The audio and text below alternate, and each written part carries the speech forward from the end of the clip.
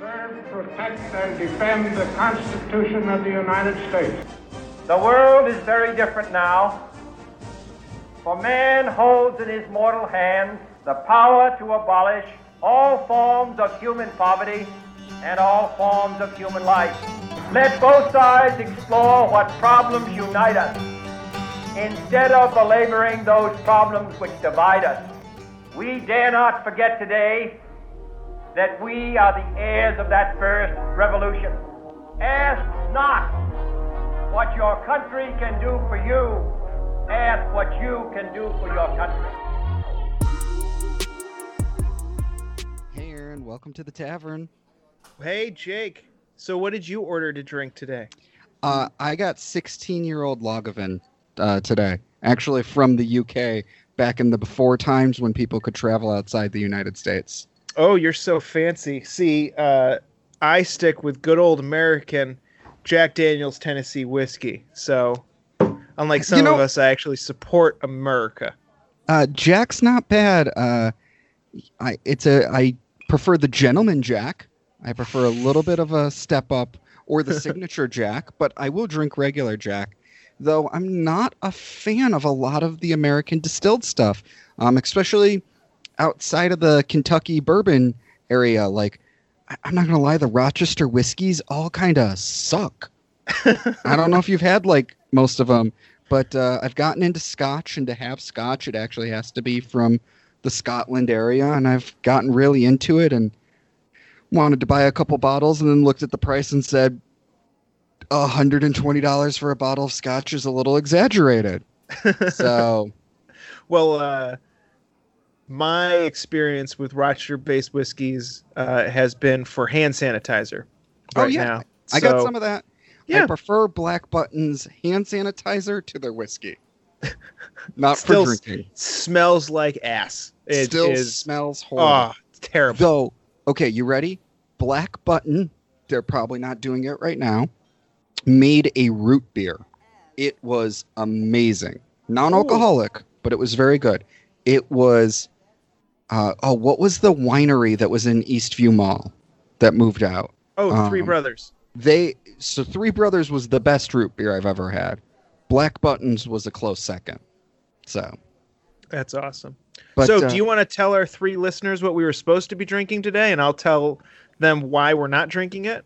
So we were supposed to be drinking Kona Longboard Ale, which in true fashion I can find without an issue. Aaron? Yeah, so one, we sort of decided on doing this podcast. It is currently August 23rd. A little last minute, things have been in the way. That's why you loyal listeners haven't heard from us in a couple weeks. Life happens, but Jake's gonna rustle his microphone a little bit louder. Sorry. But so Drake dropped the Kona longboard on me, and I was like, it's not a problem. You can find that anywhere.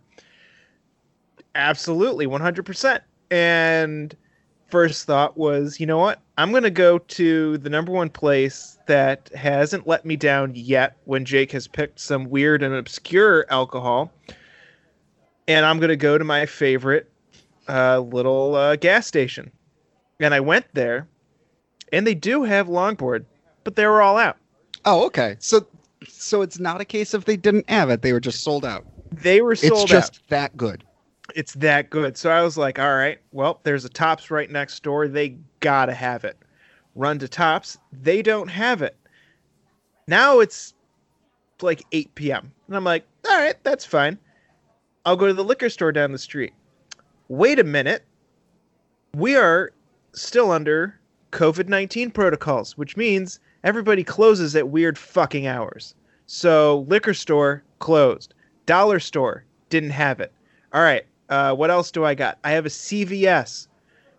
Saddest beer selection I've ever seen. It's a CVS, not surprised. Yeah, went to the 7-Eleven across the street. That had a larger selection, but they didn't have it. I know Jake got it at a Wegmans, and I was going, all right, fine. Fuck it. I'm going to drive all the way to Wegmans I'm getting further and further away from my house. I drive to Wegmans. I get to Wegmans. I get there. Go directly to the beer section. Lo and behold, they don't have it. Some teenager comes up to me. Can I help you, sir? Yes. Where's your longboard? Oh, let me check. He goes back. He comes back. He goes, okay. Well, we don't have any 6-packs, but we do have a case or two. Now I'm debating, all right, am I really going to buy an entire case just so I can have a single beer? It's that good. For the podcast? So I went, okay, fine. I will take a case. He goes in the back, and he comes out with a case of beer from Kona Brewery that's not Longboard. Oh. And I went, that's not what I asked for. He's like, yeah, you asked for the beer from Kona Brewery. Yes, specifically Longboard. Not whatever this one is. To which I got a puzzled face, confusion, and then, well, this is the only one we got. So I said, okay. I limped home after visiting 7 different places. And that is partly why we decided to drink the hard stuff tonight. Yeah, so, well, it's not a bad deal. I'm enjoying my scotch here. So next time I'm just going to go with something from Jenny. We'll make it nice and easy. You can find it anywhere in Rochester. Perfect. We'll do a cream ale. Oh, yes. They have tons of it at my Walmart. So we'll do something like that. So what topic do you have prepared for us tonight, Jake? Well, what are we going to get drunk and discuss tonight? Well, so, we kind of switched it last minute because that's been this episode, a last minute episode. And to match the flag I have behind me for the Jedi Order, we're going to talk the politics of Star Wars and how they relate to American politics. This comes from the fact that I see too many people relating Joe Biden to potentially winning the election to defeating the Empire without actually realizing what the political landscape of Star Wars was and what defeating the Empire meant for politics of the world and how accurate and horrible of a description that is for what is actually happening. I'd also like to say to anybody that believes we are currently living in America, under a regime that is similar to Emperor Palpatine's empire, you're fucked in the head. There's something wrong with you. And I have a bridge in Brooklyn that I'd like to sell you. But, yeah. But I'm excited for this topic. Huge Star Wars fan, obviously. Who isn't? And if you're not, what the fuck are you doing on this planet? Please leave. Yeah. So let's just do a 5-minute high-level overview of the politics of Star Wars, movies only, episode 1 through 9. Movies only? Well, just for the high-level overview, and then we can dive down into other stuff. All right. So episode 1 through 3, you have the Galactic Senate, you have a Galactic Republic that is bogged down in red tape. It actually allows slavery in the Outer Rim. This is the Clone Wars period. Clone Wars period. Ignores thing. So a group of the Galactic Republic breaks off and starts the Separatist Union. The Republic's starting to break apart. There's a galactic war breaks out. The Senate approves expansive spending on a military over letting this group peacefully split off. Turns out there's these evil guys, the Sith, pulling the strings behind the whole thing. But they were able to pull the strings because the Galactic Republic already was so on the breaking point. It had fracture points already. By the end of the third movie, the Galactic Republic falls. The galaxy's brought together under the Galactic Empire under Emperor Sheev Palpatine. Rebellion forms out of it, run by a princess and her senator father, because the Senate's still around, it just has no power. By the fourth movie, they dissolve the Senate. the rebellion, fights for a couple movies, defeats the evil empire. Yay, peace is brought back to the galaxy again. But let's talk about what peace to the galaxy really means. It's a fractured government now that has a really hard time reforming, to the point that the leftovers of the evil empire start the First Order. By the 7th movie, destroy the New Republic government and put the galaxy back under oppressive rule, just to have the resistance win again and somehow bring peace back this time, and it's going to be formal. So that's a high-level overview. And I think I'm not saying the U.S. under Trump is the evil empire, but I think there are elements of the Star Wars universe that accurately reflect American politics today. I would agree. So, I feel I'm going to just dive right in. I don't care what you were thinking, because we're going for the hard stuff today. So yep. Yeah. Filters are off. I feel if you have to pick a period in Star Wars time in which we currently exist, I say we are either in the Old Republic, which took place before Episode 1, before the Clone Wars, or we are living in the really any point of the Clone Wars. I would say our current geopolitical stance more fits that time frame. I mean, the bureaucracy, the fractures among political parties, separatist movements. I mean, obviously the allegory that they were using in the movies was the Civil War in the 1800s, but if you don't take it as, literal and as harsh, I feel that period fits a lot easier. Yeah, and I would not disagree with you. This was more spurned by the people that are making the comparisons of current political environment to Star Wars. And I, as a Star Wars fan, as a politics fan, wanted to point out the flaws in that argument and how too many people think that Star Wars is from a political stance, is a good guy versus bad guy story. But let's take a moment to look at the quote-unquote good guys in the story. The Galactic Republic, the Rebellion, the New Republic, the good guys. All right, so first of all, the Galactic Republic allowed slavery and turned a blind eye to it. The Galactic Republic allowed super corporations and turned a blind eye to the horrible things they were doing to people.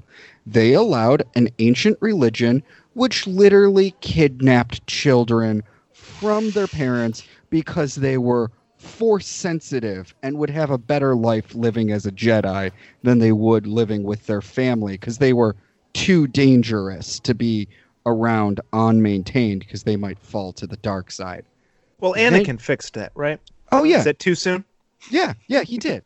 Then you have the time of the Galactic Republic, which was an oppressive regime, which made things worse. They put some of the races that were free under slavery, like the Wookiees, but let's not ignore there was still slavery under the Republic. It's not like things were that great under the Republic if you lived outside of the Mid-Rim. They were just good for the people who lived central to Coruscant. Right. And also, how great and free can the Republic actually be if it was able to become the Galactic Empire so easily? Yes. Exactly. I mean, my absolute favorite quote from the entire Star Wars franchise is, boiled down to, this is how democracy dies, to thunderous applause. And, yes. 100%, if democracy is ever removed from America, it's not going to be through, violence and gunshots. It's going to be through, a majority of people who think that they're doing the right thing, and it's thunderous applause. And, it's easy to get rid of democracy. It's not so easy to get it back. And that's where, it takes a little bit more extreme measures to get it back. Yeah. So then you get the rebellion, the resistance, and they're a terrorist organization by any standard. They're bombing places. They are bringing freedom to people at the expense of other people. And it's really a political fight over, Star Wars gives it to us as good versus evil, the Jedi versus the Sith, but it's grayer than that. Right. It is way more gray than that when it comes down to it. And then by the time the Republic returns, which is what I'm seeing Joe Biden compared to, it is a fractured galaxy. And people are like, yay, the Republic's returning. Things were so great under the Republic. But let's not forget what the Republic was. The Republic, Obama had drone strikes, and he allowed Flint's water crisis to happen, then faked drinking water. Oh, a water crisis that's still happening right now. I'm thirsty. This isn't a stunt. He started internment of immigrants, something Trump ramped up. But let's not pretend that Joe Biden returns and everything's peachy clean again. Like, right. People just want Joe there because they're like, I can stop it pretending to care. I can ignore it once Joe's in power. I can't ignore it with Trump in power. But things aren't going to be this rainbow and unicorn with Joe returning. There's still a ton of issues that we didn't address that allowed Trump to win. And I think because of that, this Star Wars comparison that people think is this great comparison, like the Republic's returning, is actually a great comparison because it's actually looking at all the problems in Star Wars politics. Right. And how things aren't going to be significantly better. Right. And let's not forget that after the Empire fell, and as you said, the New Republic was so short-lived that the First Order rose up, and basically you had another rebellion. Now, personally, I kind of feel like the whole thing was just a little bit of lazy writing. And, it was horrible writing. I mean, I to digress a little bit, there's a rumor that started spreading 1 or 2 months ago about the fact that there was infighting happening at Disney, and that there's a faction of Disney that wants to retcon all 3 of the new Star Wars movies and start over and do a whole new trilogy sequel. And they want to retcon it by using there's some principle that apparently Rebels. Yeah, there's time travel. Yeah. And personally, I hope that's the case. I enjoyed, let me put it this way, I enjoyed the 3 movies from an entertainment and a fan standpoint. I love Adam Driver. I think he's absolutely fantastic. And I actually did enjoy the character of Kylo Ren. However, the way the movies were done was absolute shit. The first movie, not bad. I get it. There's a lot of fan pandering in it. It was kind of just like, hey, here's everything you ever wanted. We threw it in. We're not going to make the same mistakes as the first 3 movies. The second movie goes off the rails, and then the third movie just completely feels like it got backed into a corner, and like it revealed, like it tried to put the big twist in there. It revealed the big twist that the rest of us had already figured out, kind of like how Joe Biden announced that Kamala Harris was going to be his VP, and we're like, yeah, we all knew. We've known for a month. It's nice that your aides finally told you, Joe, but we've already known. So can we move on? and then they just sort of shoehorned the whole thing together, and it's just like, and it's over. It's like, So to branch from politics for a second, when it comes to Star Wars, J.J. Abrams is a bad writer. He should have stuck with Star Trek. Episode 7, though good, is just a retelling of Episode 4. It's not Agreed. original in any way. No. Rian Johnson comes on. He tells an original story in The Last Jedi. I think there's a little bit of disorganization on the way the scenes take place, but overall, it's actually a good story. Luke makes the same mistakes that Yoda and Obi-Wan did and follows the same path. It shows why the Jedi should have ended. He understands the problems the Jedi had and why the Jedi were corrupt at the end. We get Canto Bight that shows us how horrible the world still is, where there's rich people getting rich compared to Jakku, where there's people literally slaving, trying to farm stuff off of ships. It shows us DJ, who's corrupt, but yet at the same time points out they're making weapons for both sides. Neither side is good. It's a good argument. Then you bring JJ back, who doesn't know how to write for shit in the Star Wars universe, and goes, I don't know what to do with this. Like, I can't have an original thought. Palpatine! I know. We'll bring back Palpatine because I can't think originally in Star Wars. And you get the shit show that was Episode 9. Literally one of the worst Star Wars movies. Visually, amazing. Story-wise, a piece of shit. They've already established in Star Wars lore that hyperdrives take days to travel in, yet they get notice that Palpatine's attack is happening in 12 hours, and the entire movie takes place in the span of 12 fucking hours. It's a bad movie. Yeah. Not politics at all, but... No. To go off of that, they could have just done it so much better. And just the whole Palpatine thing was just such a blatant pandering and just a complete waste of everything that had been built up over the last, anything that had been tried. But to go off a quick aside, have you ever heard of the Darth Jar Jar Binks theory? Oh, yes. I love Darth Jar Jar. Okay. So, I 100% believe it's true. I say shame on George Lucas for basically getting cold feet and not going through with it. For those of you that don't know, the whole theory is that in in Episode 1, Jar Jar Binks is actually a Sith Lord, is not a good guy.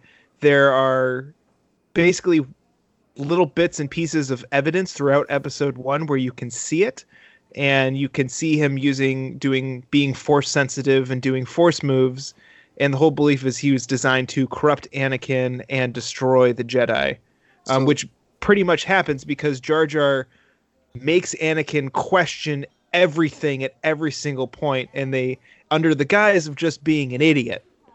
So the concept, I think, is actually that when Palpatine kills Darth Plagueis is able to move his conscience into another being, and that happens to be Jar Jar Binks. Ooh. So I think that's the concept.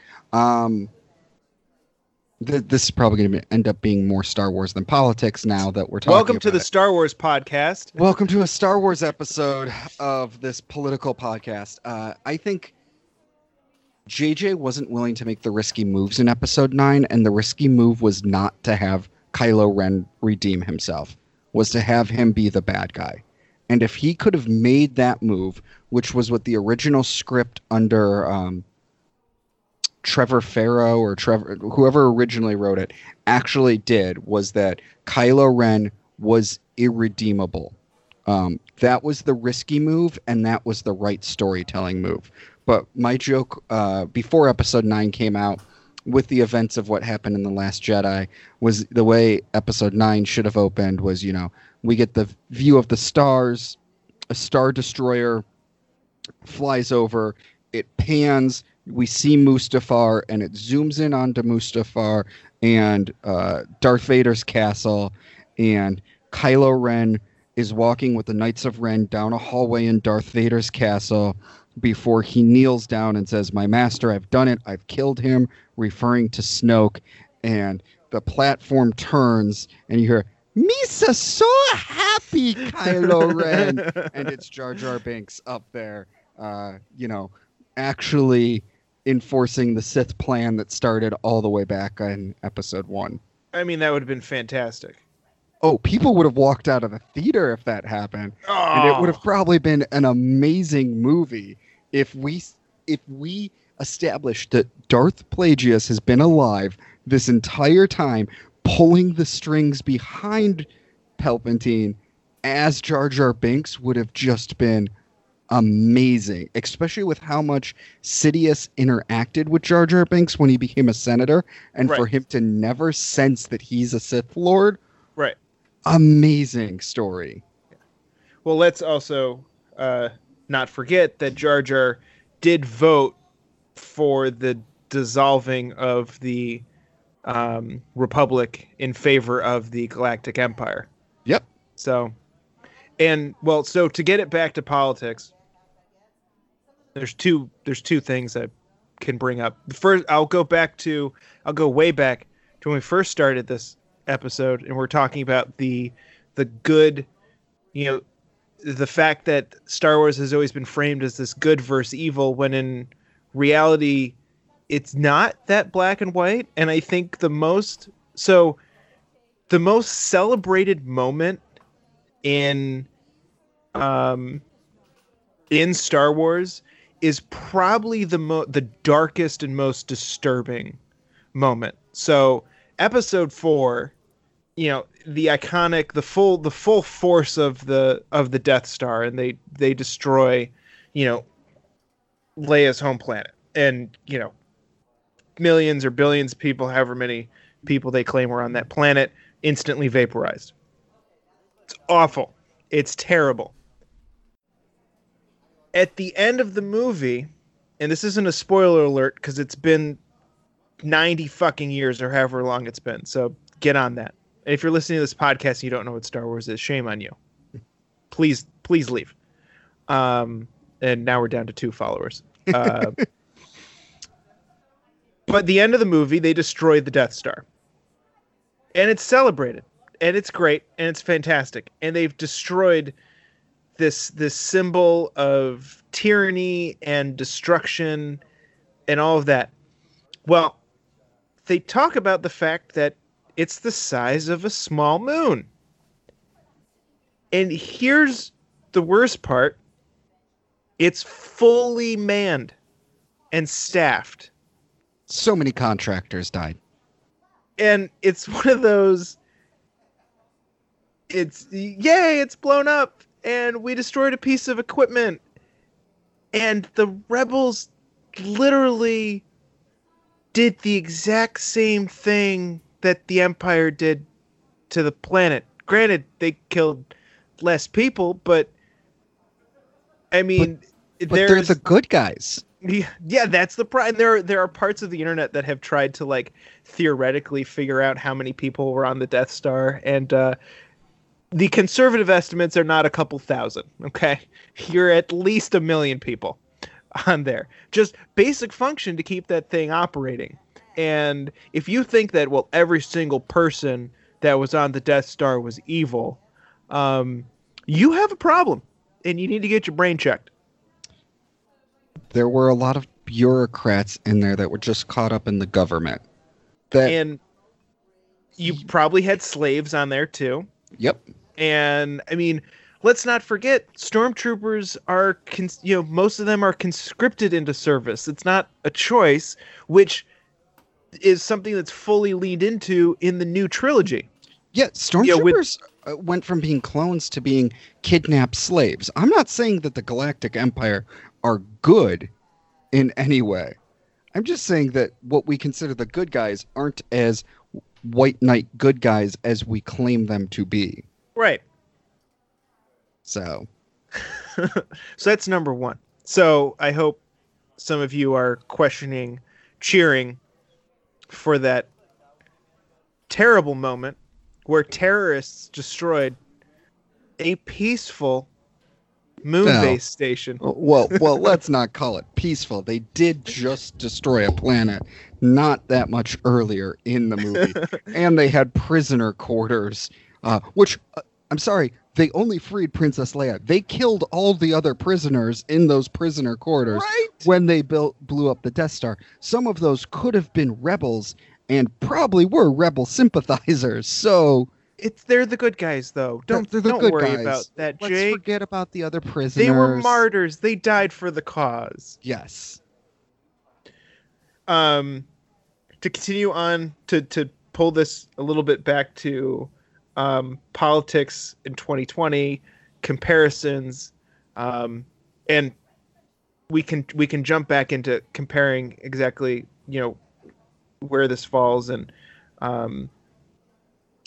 but to compare current political people to Star Wars characters, I firmly believe that Biden is either Jar Jar Binks at best, Count Dooku at worst.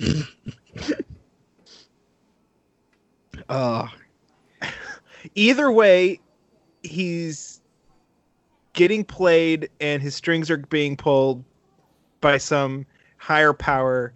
And let's not forget, Count Dooku was just basically a bureaucrat that figured out how to use a weird lightsaber and is one of the most bland characters in the Star Wars universe.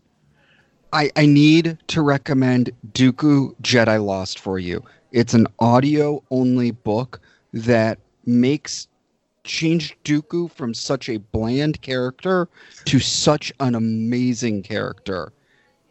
And yeah, in the movies, Dooku is so bland. Between the Clone Wars and that book, though, they built on that character and made him something way more interesting than he was. It's probably a good thing. And I do believe that he's bland because George Lucas wasn't planning on him being the bad guy, and it was supposed to be Jar Jar Binks, and he backed out at the last second and was like, crap, I need a bad guy. And then came up with Dooku because he had killed Maul in the first in episode 1. It would have been great to have the same reveal, like we had with Yoda, which was, here's this weird innocent, and it's Jar Jar's reverse Yoda. Yeah, that would have been good. Yeah. I mean, I will get into my one political comparison of people and who I think is exactly like someone sometimes, and something I'd love to see happen. But first, I want to talk a little bit more about the expanded universe and bring in Thrawn. Thrawn Yorota. He was in Legends, which Disney struck from canon, and they brought back the writer who made Thrawn to remake Thrawn canon, reestablish the character. He's got a trilogy of books. He's been in Rebels, and he's getting another book series, which is going to follow his early days. He is a pro-Empire lieutenant from somewhere else, considered outside of the galaxy, the unknown regions. He's a Chiss. When he comes into the galaxy, he meets Anakin before Anakin's turned to Vader. Then he comes back during the Galactic Empire to kind of do reconnaissance. And so what the Chiss know is that there's a greater evil outside of the galaxy. And they kind of send Thrawn in to do reconnaissance and find out, can the Galactic Empire be a ally, or are they also a threat we need to deal with versus the greater threat that's out there? He ends up rising up the ranks of the Galactic Empire, and this brings in the gray area, he kind of understands the Empire isn't great, but compared to the greater threat, they're the lesser evil to deal with. And he even tries to take some of the rebels and kind of hide them by sending them to Chiss space to become allies of his. And a lot of them refused to join him and stuff like that. Right. But what I think is also interesting in talking about politics and red tape and stuff, Thrawn is a great tactician, and he is involved in a TIE fighter project to build a new set of TIE fighters. And funding for the TIE fighter project is getting locked up by the Death Star project. And there's this whole politics that gets involved where Thrawn has to fight for the funding of his TIE fighters over the Death Star. And the Death Star ends up getting the funding, but I think it shows one of the flaws of, and galactic red tape of the Empire is Emperor Palpatine's so obsessed with the Death Star that it has to happen. And Thrawn makes the point, we're going to throw all this money into one thing that could be easily destroyed. Or we could throw the money into a fleet of thousands of these TIE fighters that, yes, in a battle, a rebel might destroy one or two. Well, guess what? Because we have thousands, there's just another 1,000 waiting to go out there. And these are the superior military weapon. And I think that gets into a lot of military red tape. We throw our funding into stuff that's like, look at this fancy new airplane we have, when really that funding could be spent on getting way more of something more practical than a Death Star. Right. So, Right. Exactly. More not 2020 politics, but more of like political philosophy expressed in Star Wars and understanding some things. Well, that's something that seems to constantly happen. And I mean, we've seen it under almost every single president, decades. There's always, I think it's because the big one-hit wonder is always more flashy than, hey, why don't I know it's not glamorous, but if we just make 1,000 of these, it's going to work. And my favorite non-canon parody video regarding the Death Star is, in my opinion, got to be Robot Chicken, when they have Palpatine getting a phone call from Vader, reacting to after the Death Star has been blown up. Have you seen it? I have, but it's been a while. Oh, it's fantastic. You should rewatch it. Highlights are, they did what? What do you mean just build a new one? Where are we going to get the money? Which, do you have an ATM in that asthmatic costume of yours? On that note, why did they build another one? I'm trying to remember, but I feel like the second one was already. I mean, these things have to. So they were have to take. Right, they're trying to make one. a fleet, and because the second one is like half built, which seems weird. They make it seem like it takes, thousands of years to build these, yet it's Palpatine's project, and it looks like they built the first one in like a decade or two. I mean, Anakin's not that old. Well, so Luke's 16, I think, in episode 4, and at the end of episode 3, we see the start of construction on the Death Star. So it takes about 16 years to build an operational Death Star. At least the first one. Maybe once they had their things done and understood the building process, they could cut down that time in, let's say, half, and we're down to 8 years. We're pushing out a Death Star. Right. Every 8 years. So. Right. Yeah, because it has to be. Right. You have to go off of the first one took 15 to 16 years, because it's not like they started building it before Palpatine turned the Republic into the Empire. So they had the plans because in episode 2 or 3, there's a meeting of the Separatist, and there's a holo on the table with the Death Star plans up on it.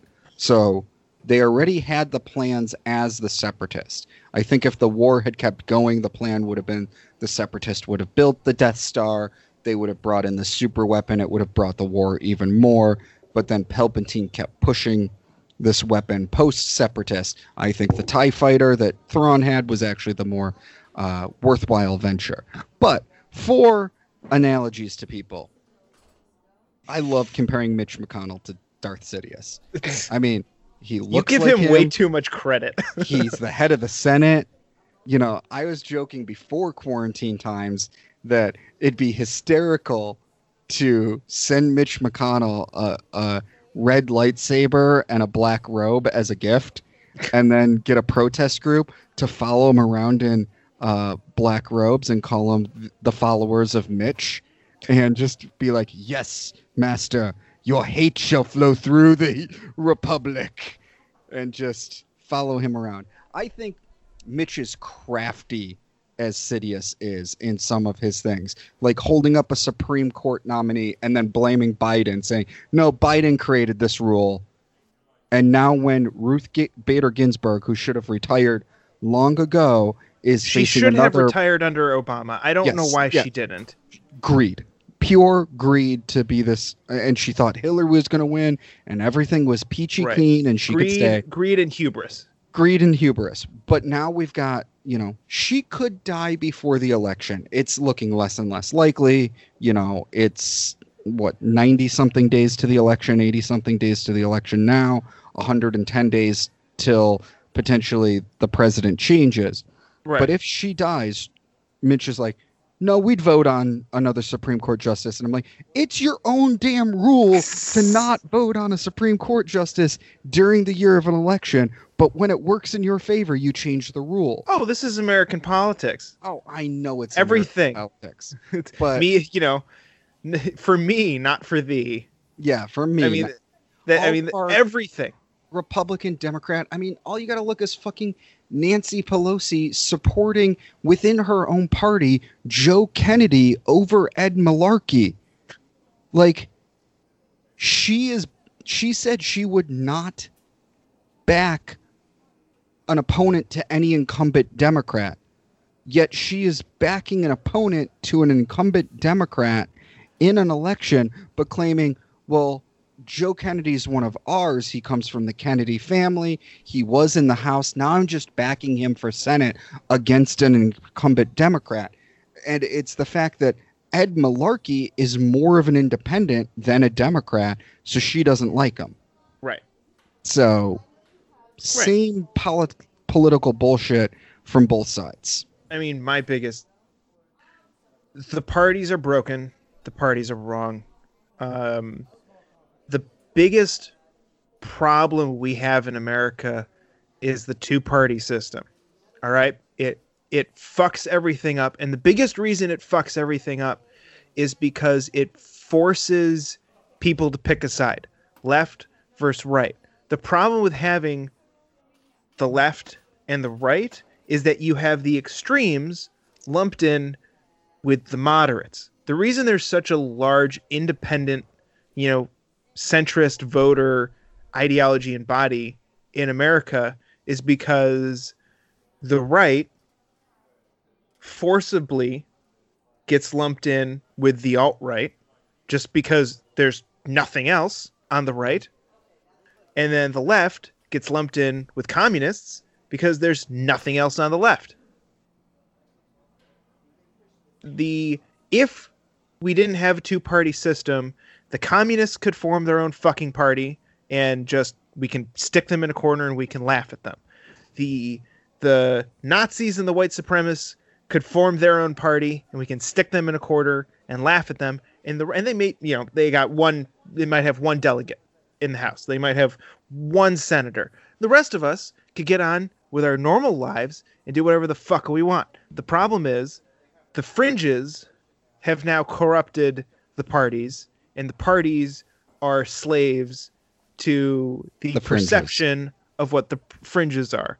And it all stems from the presidential debates and the rules set up in there, and the rules of the presidential debates force a two-party system, because to participate in the presidential debate, you have to poll over a certain percentage, and it is virtually impossible to have more than two candidates on a debate stage purely based off of math. Well, and let's not talk about how much these parties have become power players in and of themselves. They control so much. And there are power brokers behind the scene that we don't know that are pulling the strings of, well, you get to run, you don't get to run. Oh, Bernie, we don't like you. We're going to do everything we can to push you out, you know. And these power brokers can have so much control and things can run differently on a state level. The fact that certain states get to primary first, like as a New Yorker, our primary vote doesn't count and our presidential vote doesn't count because we primary too late to matter. And because of the city, we're always going to swing Democrat. So... Right, and we're always going to swing hardcore Democrat. We're sort of going off of Star Wars and just going into basic politics, but that's fine. Welcome to the Bull Moose Tavern. This is what happens. Yeah. Because now we're talking a little bit about delegates. My biggest problem, I have no problem with the Electoral College, because if you don't have the Electoral College, pretty much 80% of the states vote won't matter, because more than 50% of the population of the country live in two places: New York City and California. Southern California. Half of California. So if you go with a popular vote and you say 100% popular vote, congratulations. Those two places dictate who's president. Always.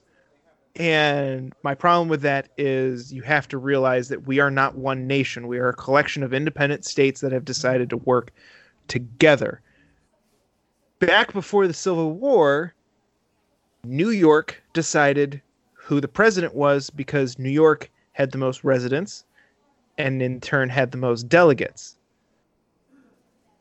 That was a problem. People argue that's one of the reasons why the Civil War happened. We can save that for maybe a Civil War podcast. I think, and this goes back to breaking up the two-party system, the other thing is we need to break up the delegate system. The Electoral College can stay as it is if you stop states from basically assigning the winning popular vote to all delegates. The delegates should be broken up, by, jurisdiction. Or, you just stop doing this winner take all and do percentage. You have to win 10% of the vote to get a delegate. Then everyone over 10% goes into a pool. Person A gets their 40%. Person B gets their 30%. Person C, D, and E get their 10%. Right. How many times do we has a third party candidate gotten a significant portion of the popular vote, or what would be considered a significant portion, but gets 0 delegates? Mm-hmm. And why? Well, because they could have won this state, or they could have gotten 4 delegates from this state, but the state was all or take nothing. And there's like, was it 2 or 3 states in the union that actually do, split 2 delegates or, geographical delegates. But so I think that is the fair balance between the Electoral College and the popular vote, is to stop this winner take all electoral vote, know, and people, and here's my argument there. And now we're going into an Electoral College episode. Americans think the president is the only position that matters. It's not. Your local representatives matter. Your state representatives matter. Your House representative matters. Your Senate and the president matter. But people only think the president matters, only vote on presidential years. Off-year voting tends to be lower. On top of that, you have states like Alabama and New York, I'm going to take for an example, where if you're a Democrat in Alabama or a Republican in New York, you feel disenfranchised as a voter. You feel like your vote doesn't matter because you think the president only matters, and for a fact Your state is going to go Democratic or Republican, so why even go vote? Now you say, we're going to give you a percentage of the vote. Your vote now matters in the state, because if you can take your vote, your one vote could take someone from that 9.99999% to 10% to get the delegate. But once you make people understand their vote matters, they feel more enfranchised to vote too. Exactly. To tie this back to Star Wars, there's a clear way that you go from a republic to an empire. First part is disenfranchisement. Yep. Okay. The second part is by basically belittling politics on a local level.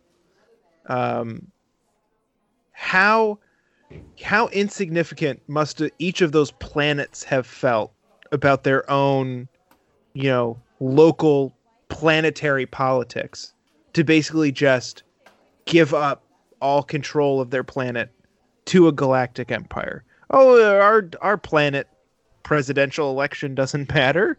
It's the galactic empire election that matters. It's the galactic Senate election that really matters. What goes on? I mean, you want to prevent the slide into an empire. It starts on the local level, and that's the issue we have is because there's a lack of emphasis and a lack of caring of local politics. You want to fix 90% of what's going on in America today, focus on the local level, focus on the local politics.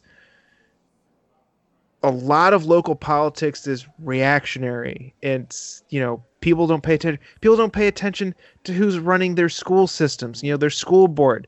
You hear it so often, from certain groups, our public school system is run down, it sucks, it's terrible, in this particular area, it's terrible on a national level. Well, do you know who's running your school board? Have you voted on the budget? Do you know what the budget's going for? I don't know. Maybe if people on Tatooine focused on some of the local issues that were going on there instead of just, letting the Galactic Senate take care of it, maybe Palpatine wouldn't have been able to become an emperor. Well, let's say Tatooine is a bad example because that was outside the purview of the Republic. That's why they couldn't find Anakin, is because it was in the Outer Rim and the Republic, though it was part of the Republic, didn't care about it.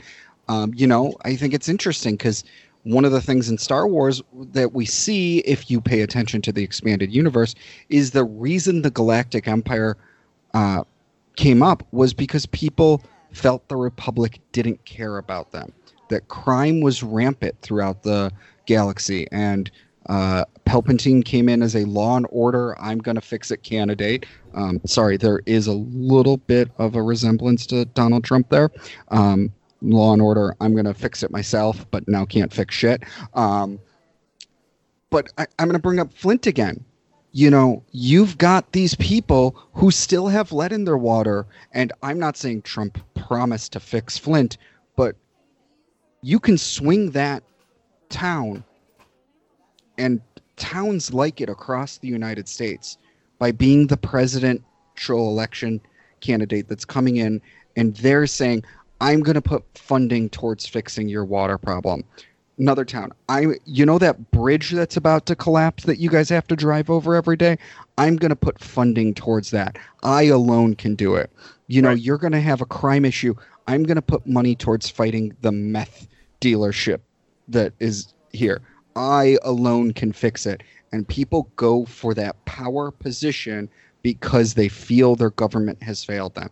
And that's what happened in Star Wars. That's exactly what happened in Star Wars. I mean, that's what happened in 2016. I'm not saying that Trump is an evil empire at all, but the disenfranchisement is real. You had 8 years of Obama. Personally, in my opinion, I think the nail in the coffin for Hillary, I mean, because this was even before the race started, but I think the defining thing that no one paid attention to, that is what ultimately tanked the Democrats' chance of winning in 2016, it is the whole Flint, Michigan issue and how Obama handled it. Probably could not have handled it any worse unless he just told them to piss off and just fucking deal with it. I'm gonna wet my lips. Yeah. No, I was actually thirsty. This isn't a stunt. It's not this a isn't stunt. He did it again. And he does it again. He does it again when he's that brown water's delicious. Oh, is it because it's a glass of scotch? Oh, you gave me scotch, not a glass of water. But like that's what set up Trump. And it's not just the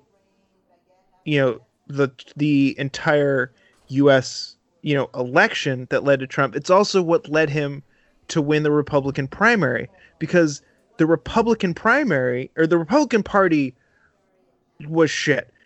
Personally, I believe McCain-Palin was a setup. McCain listened to bad advisors when he picked Palin.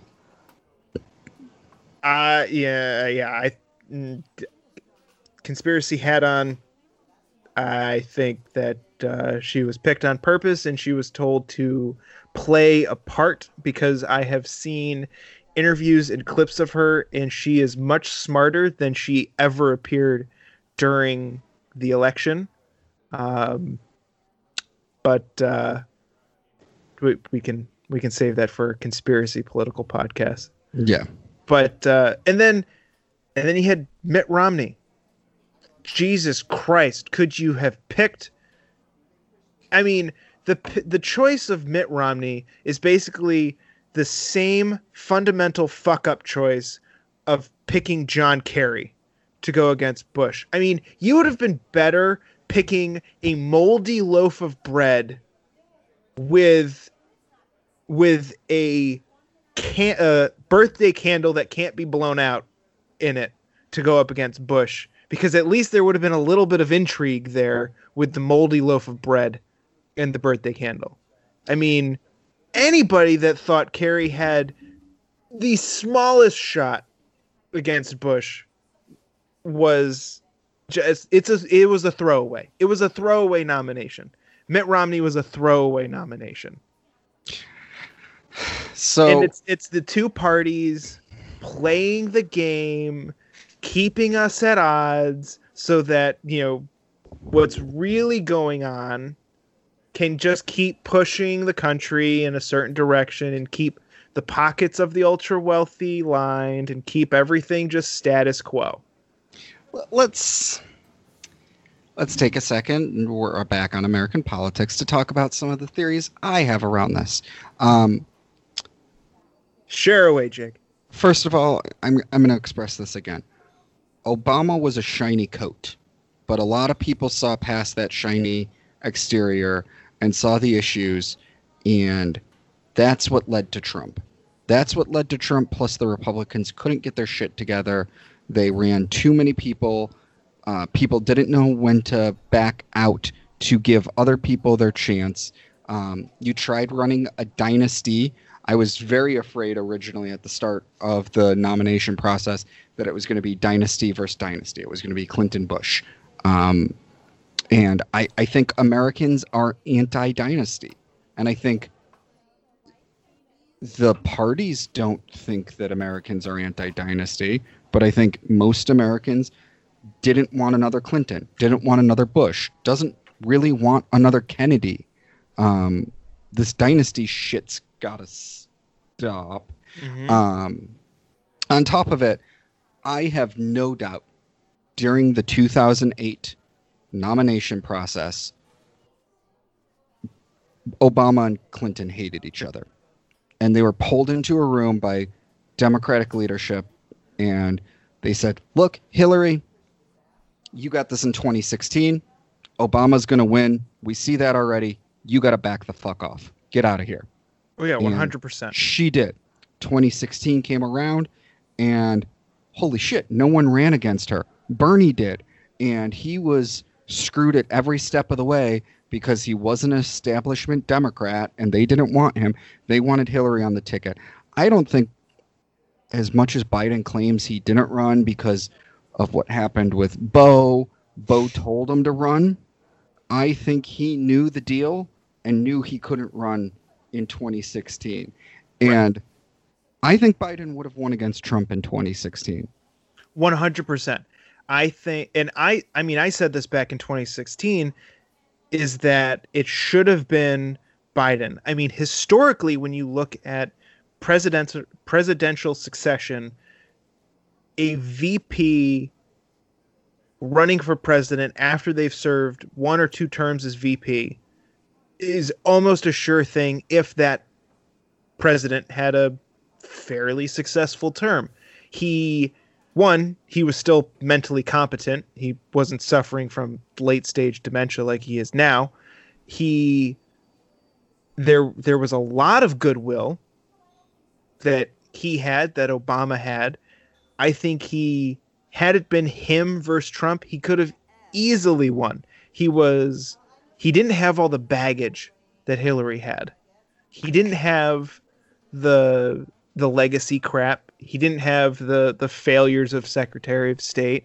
Also, he didn't have the cannon fodder that Trump used against Hillary. Because what people tend to forget is that Trump and the Clintons ran in the same cycles. They're friends. They've known each other for years. So all the dirt, all the shit, that's gone on over the years. Hey, they flew on Epstein's plane together, baby. Yeah. No, I think the Democrats had a bad taste in their mouth from the Gore-Bush election.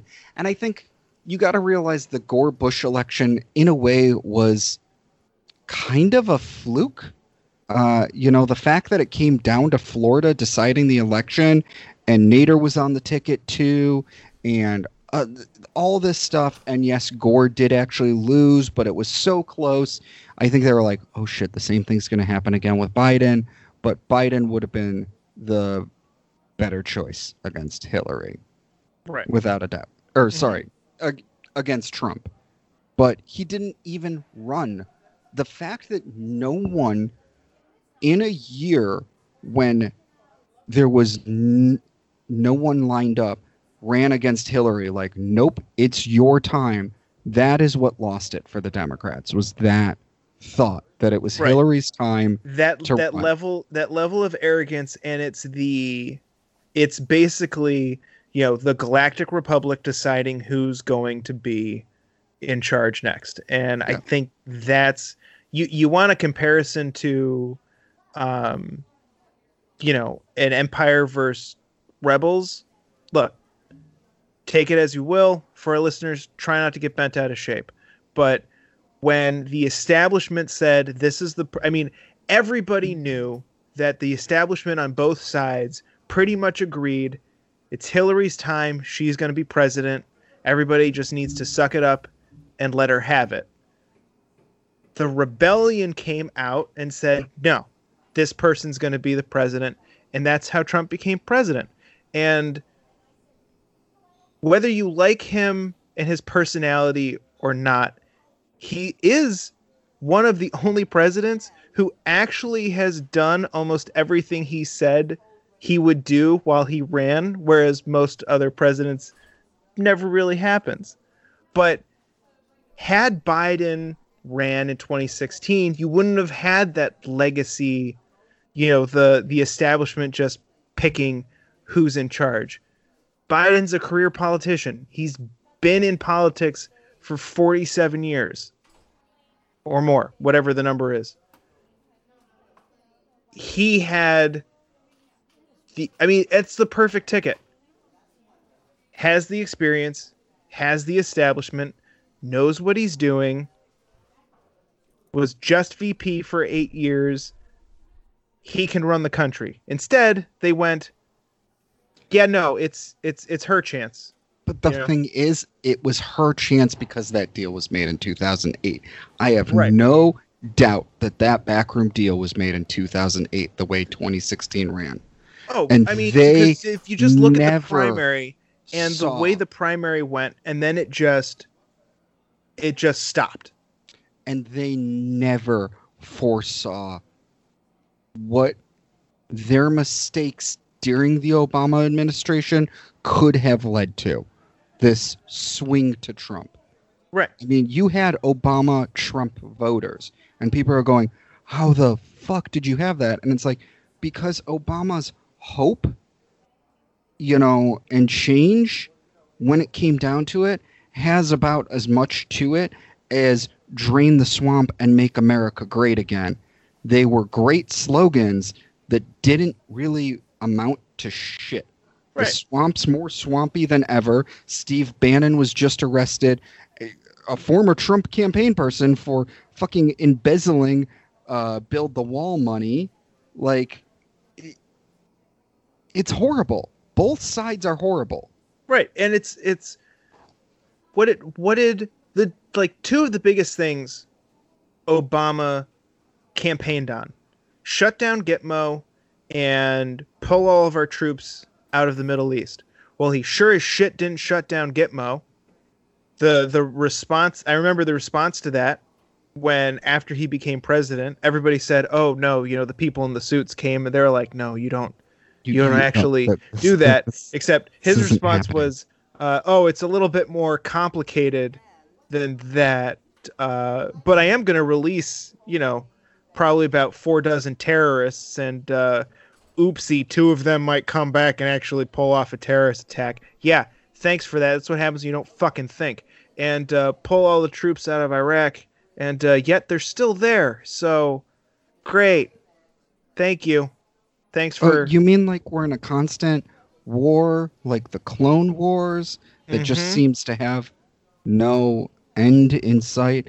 Has been going on for most of our adult lives since 2001.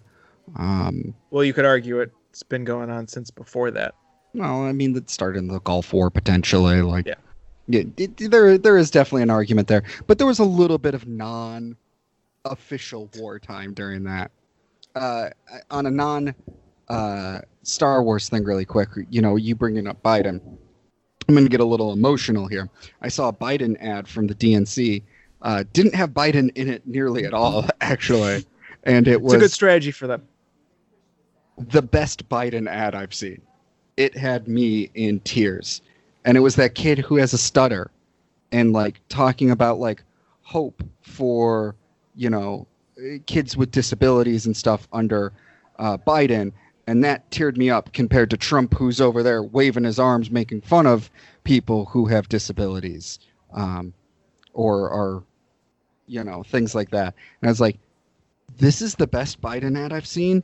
And I think it has Biden in it for all of 5 seconds to show when they met like 6 months ago, back in the before times when you could actually meet someone in public. And I was like, but this ad's emotional and proves a point, and it's the best Biden ad I've seen so far. And it'll probably get the least amount of coverage and the least amount of ad spend. Yeah, but it's the best one I've seen so far. And it had literally nothing to do with politics other than the fact, like, the world will be better for kids like me. And I was like, this is the best sell I've seen for Biden to date. Great ad. Like, I will say, though, the Democrats who, both parties consistently fuck everything up and fuck up every single bit of good grace that gets given to them. But the Democrats of late have been doing it more. They need, because I saw the ad when it came out. Agree with you 100%. It's beautiful. It's well done. It's perfect. And then almost immediately after it came out, I saw leftist political people. I'm not going to call them hacks. I would never do that. Basically saying, "Oh, this is great, and this brings, this brings awareness to Biden's stutter, and this kid, Biden's giving hope to this kid." And I was like, you can't start trying to use, like, you created a great ad. You have this, the kid's great, and then you're going to then use it to try and excuse what the right has been poking at your candidate for. Biden doesn't have a stutter. He's old. He has trouble speaking, okay? If he had a stutter, he would have had it for the last 50 fucking years, okay? It's when it comes on in your almost 80s, that's just you're old. And he doesn't have a stutter. He's just not thinking as quickly as he used to, and he gets hung up on words. And the Democrats and the leftists are going to shoot themselves in the foot if they keep pushing these platitudes and these bullshit narratives, because the media propaganda machine is getting worse and worse and worse. And if the media keeps basically going all in almost anything that they think is what people want to hear or see, it becomes, we talked about propaganda. We had a podcast about it. If you lay too heavy into propaganda, it becomes obvious and it's no longer successful. It's no longer effective. So I'm going to counterpoint you and say, I think Biden does have a stutter, and he has had a stutter his entire life and has done a lot to work through it.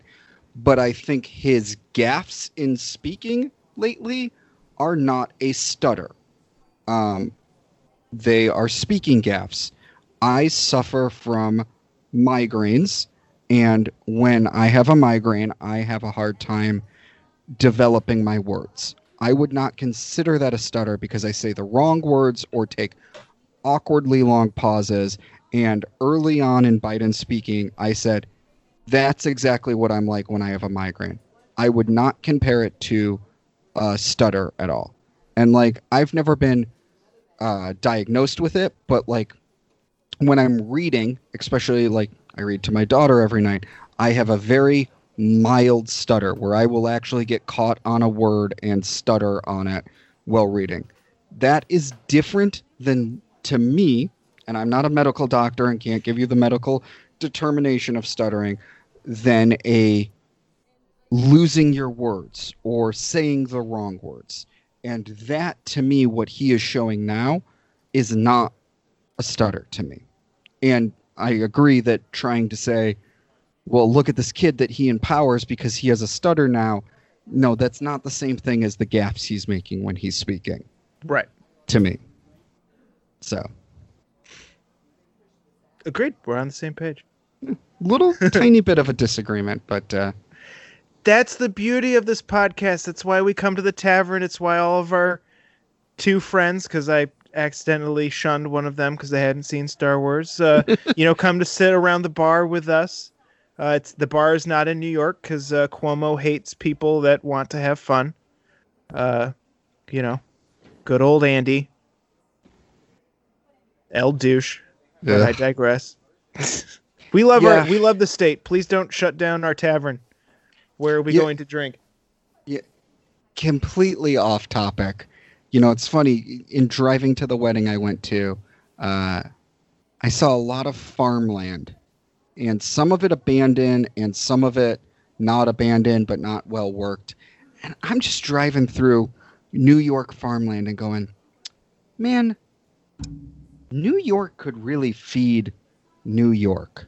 If we did more for our farmers and gave a couple of these people grants to build some greenhouses so they could be farming all year round, there's no reason why all of our produce, avocados and shit would have to be imported.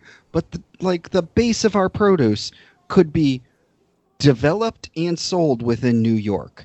And then, I've made the drive to Lake Placid every year for my anniversary. And when you go out that way, there's much more abandoned farmland.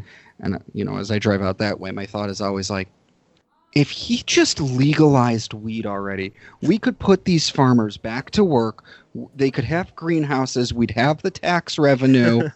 we would have New Yorkers working, and that's my digression point in New York and farming is I don't think we do enough for our farmers in New York, but that's because too much of our money is diverted back to the city. I mean, yeah, and that goes back to let's if I'm gonna microcosm this right now. okay. So we're talking about Star Wars and how it relates to 2020 politics on a national level. I'm pulling it back. I'm going to pull it into a state level. Oh God, I Okay. want to know who you're going to compare Cuomo to. Oh, Cuomo is 100% Senator Palpatine right Yeah. now, amassing power, and I'm just waiting for because it's not going to be a real attack, or it might be a real attack, but I'm just waiting for something to happen to him and him to come on TV and say, look, they came after me, but I'm still standing. I'm a little scarred, but I'm fine.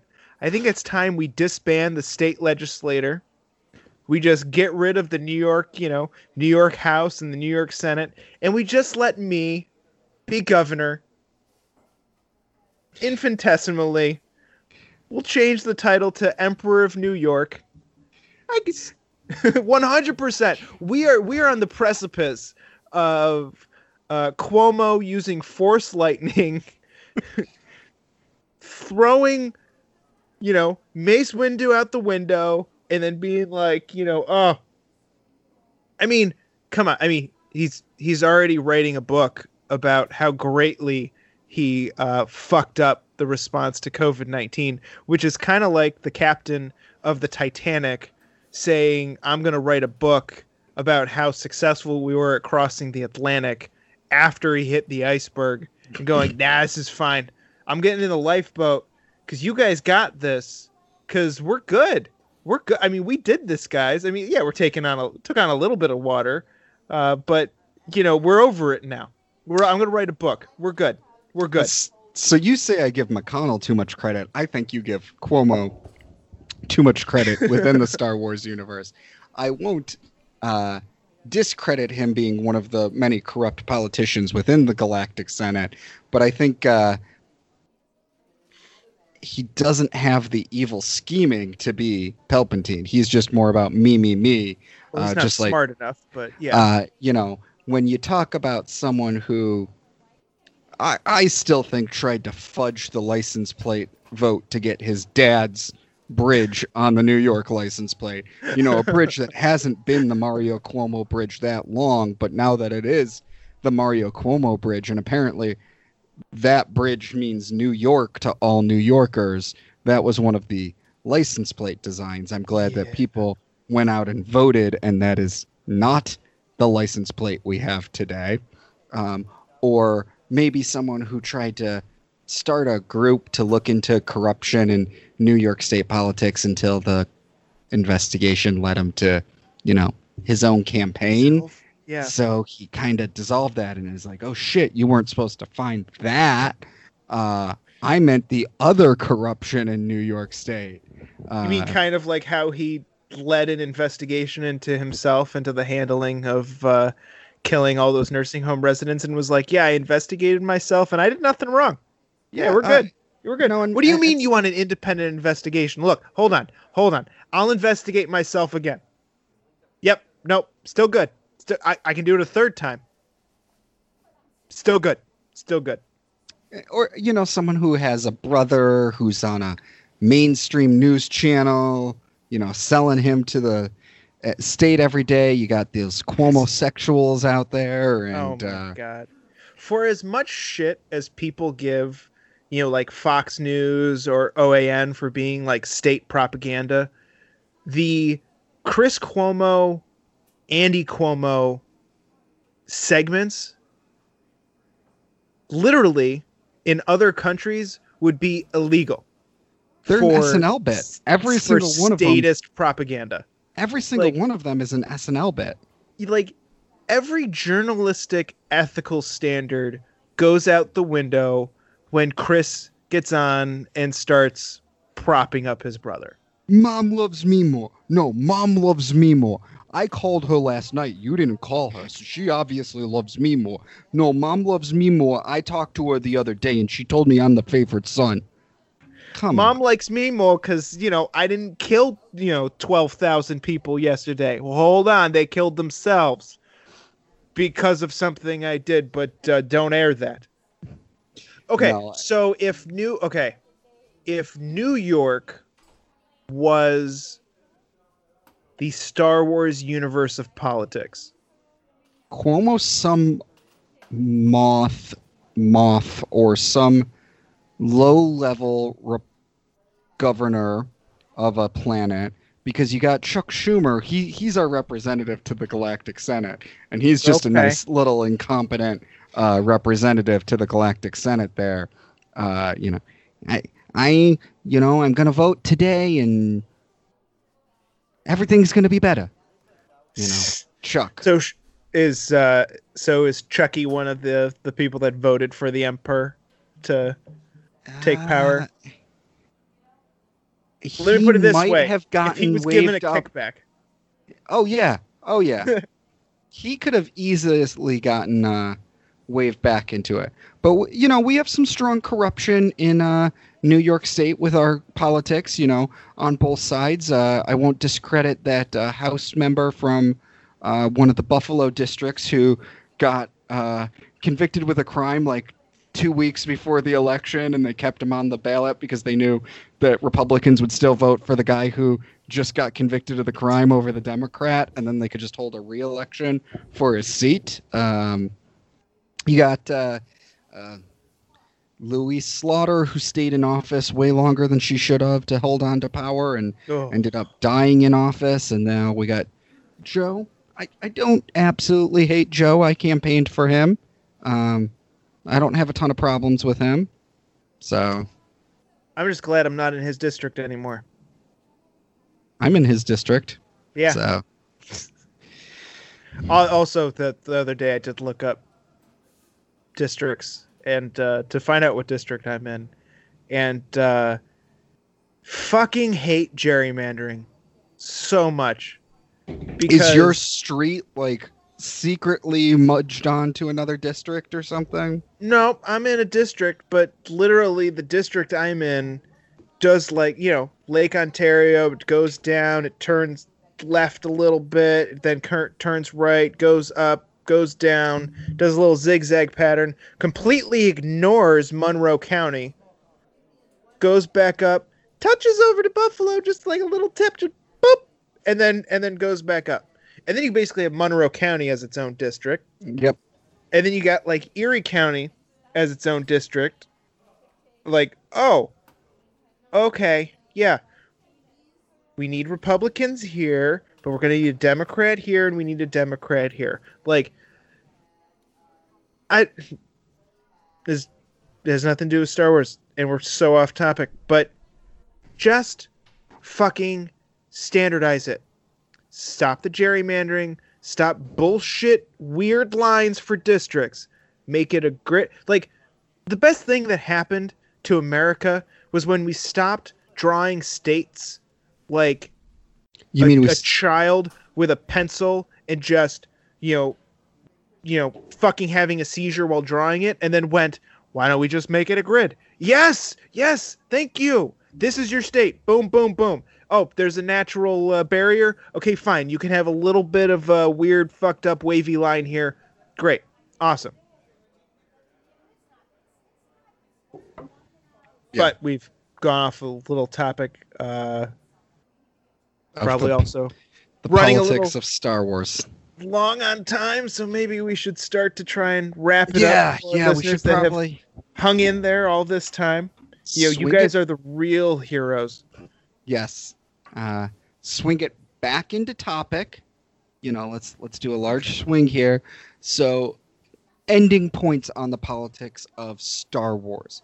I think there is analogies to be made about what happened in Star Wars and what's happening in politics today. Is it one-to-one? No. Are there lessons that could be pulled there about political ideas? 100%.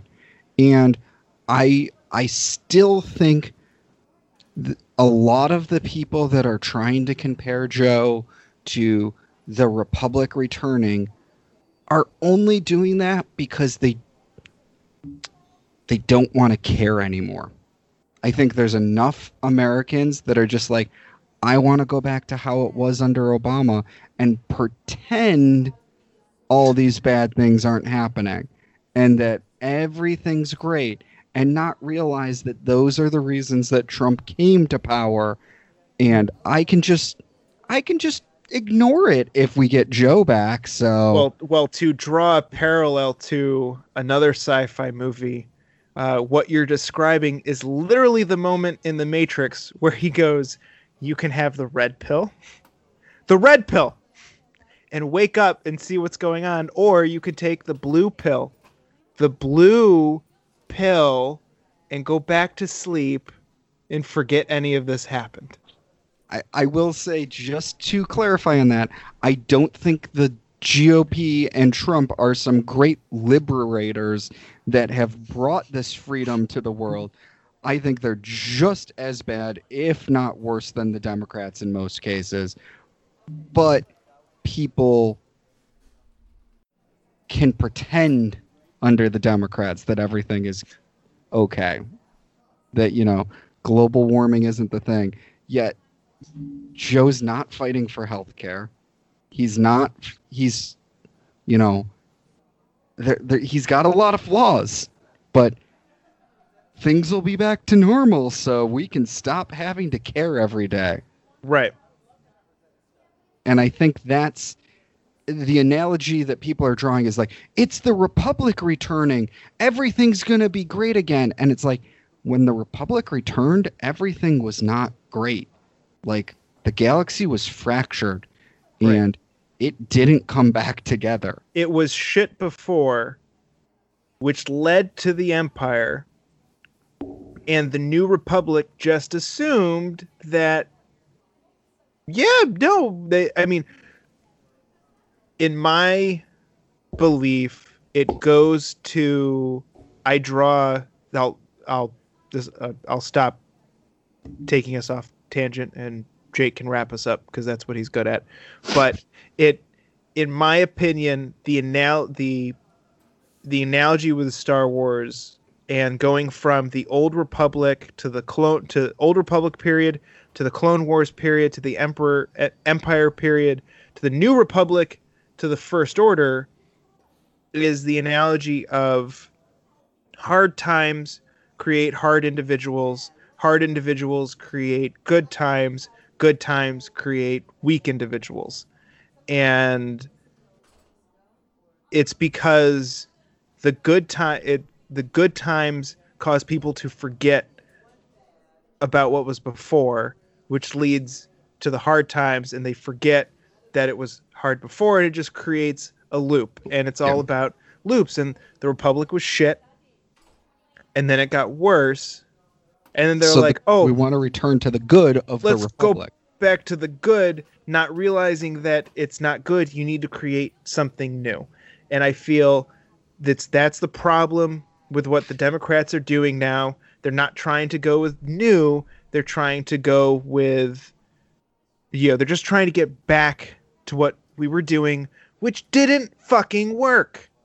No, and the New Republic had so many flaws, and people who only pay attention to the movies just think that the First Order rose out of nowhere and destroyed the new seat of government, but it didn't. There was a fractured government already. A lot of planets did not rejoin the New Republic. It took a lot of time to get those planets to rejoin. They didn't have a standing army because they were scared of the army of the Empire, and that's why the New Republic was funneling money to the rebellion to be a standing army for them, right, which was actually a militia group funded by the government. Like, they didn't have to follow the rules. It's horrible.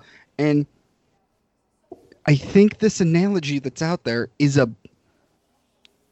a good one, but not for the reason most people are sharing it. think it's a good one. It's accurate, but not for the reasons that people think. Yeah. It's basically, that trap of, I'm thinking in this way, and here I'll tie it in with Star Wars.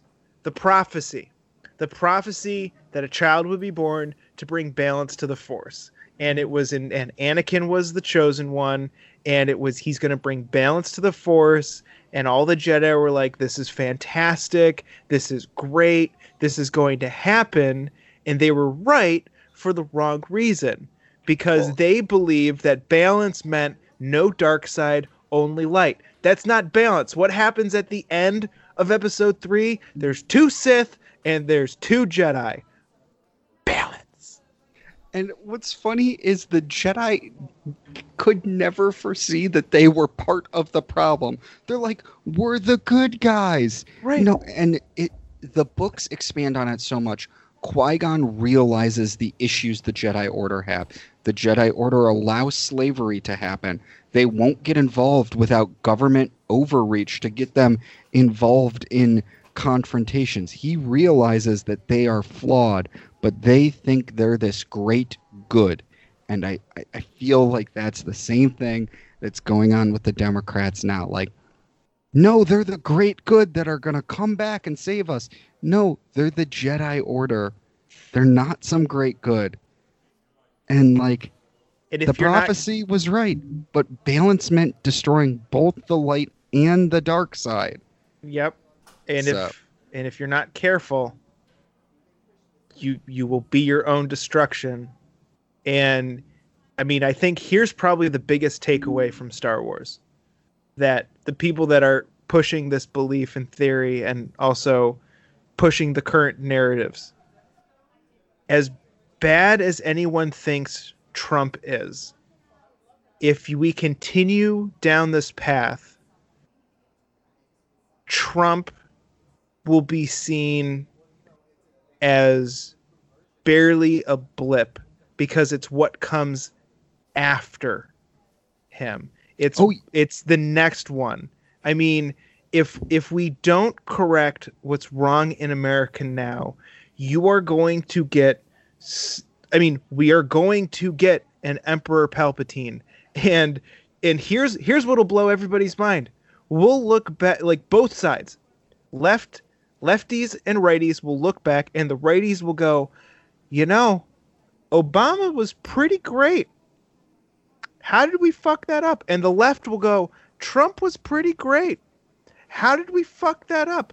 And to anybody who's like, oh no, I'd never say that about Trump, you don't understand what terrible evil is coming if we don't fix it. And here's the part that should terrify everybody.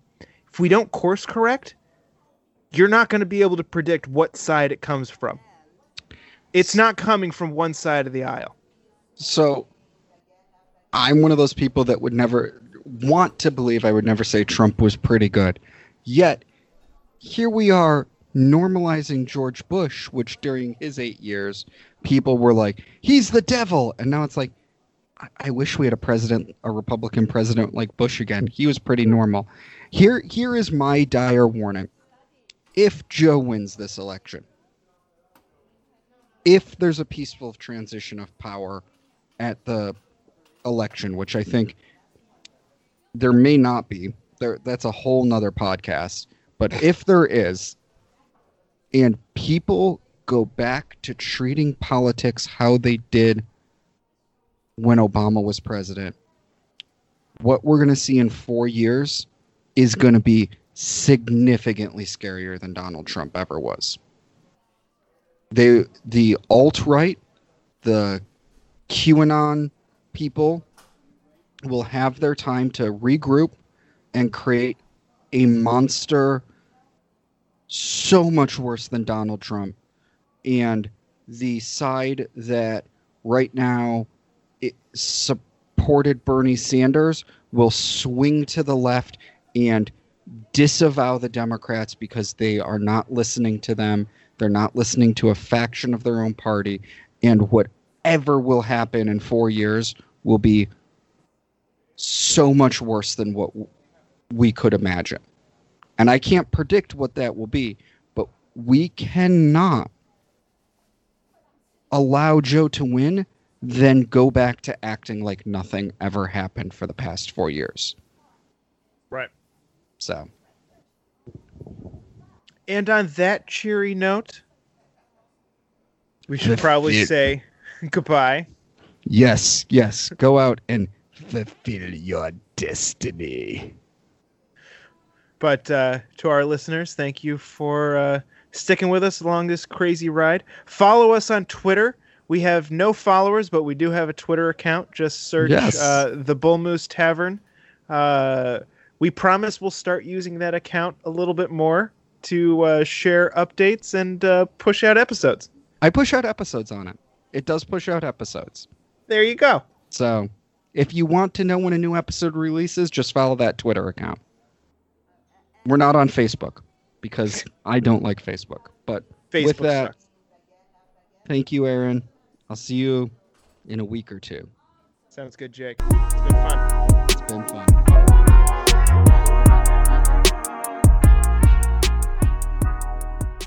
This week's podcast is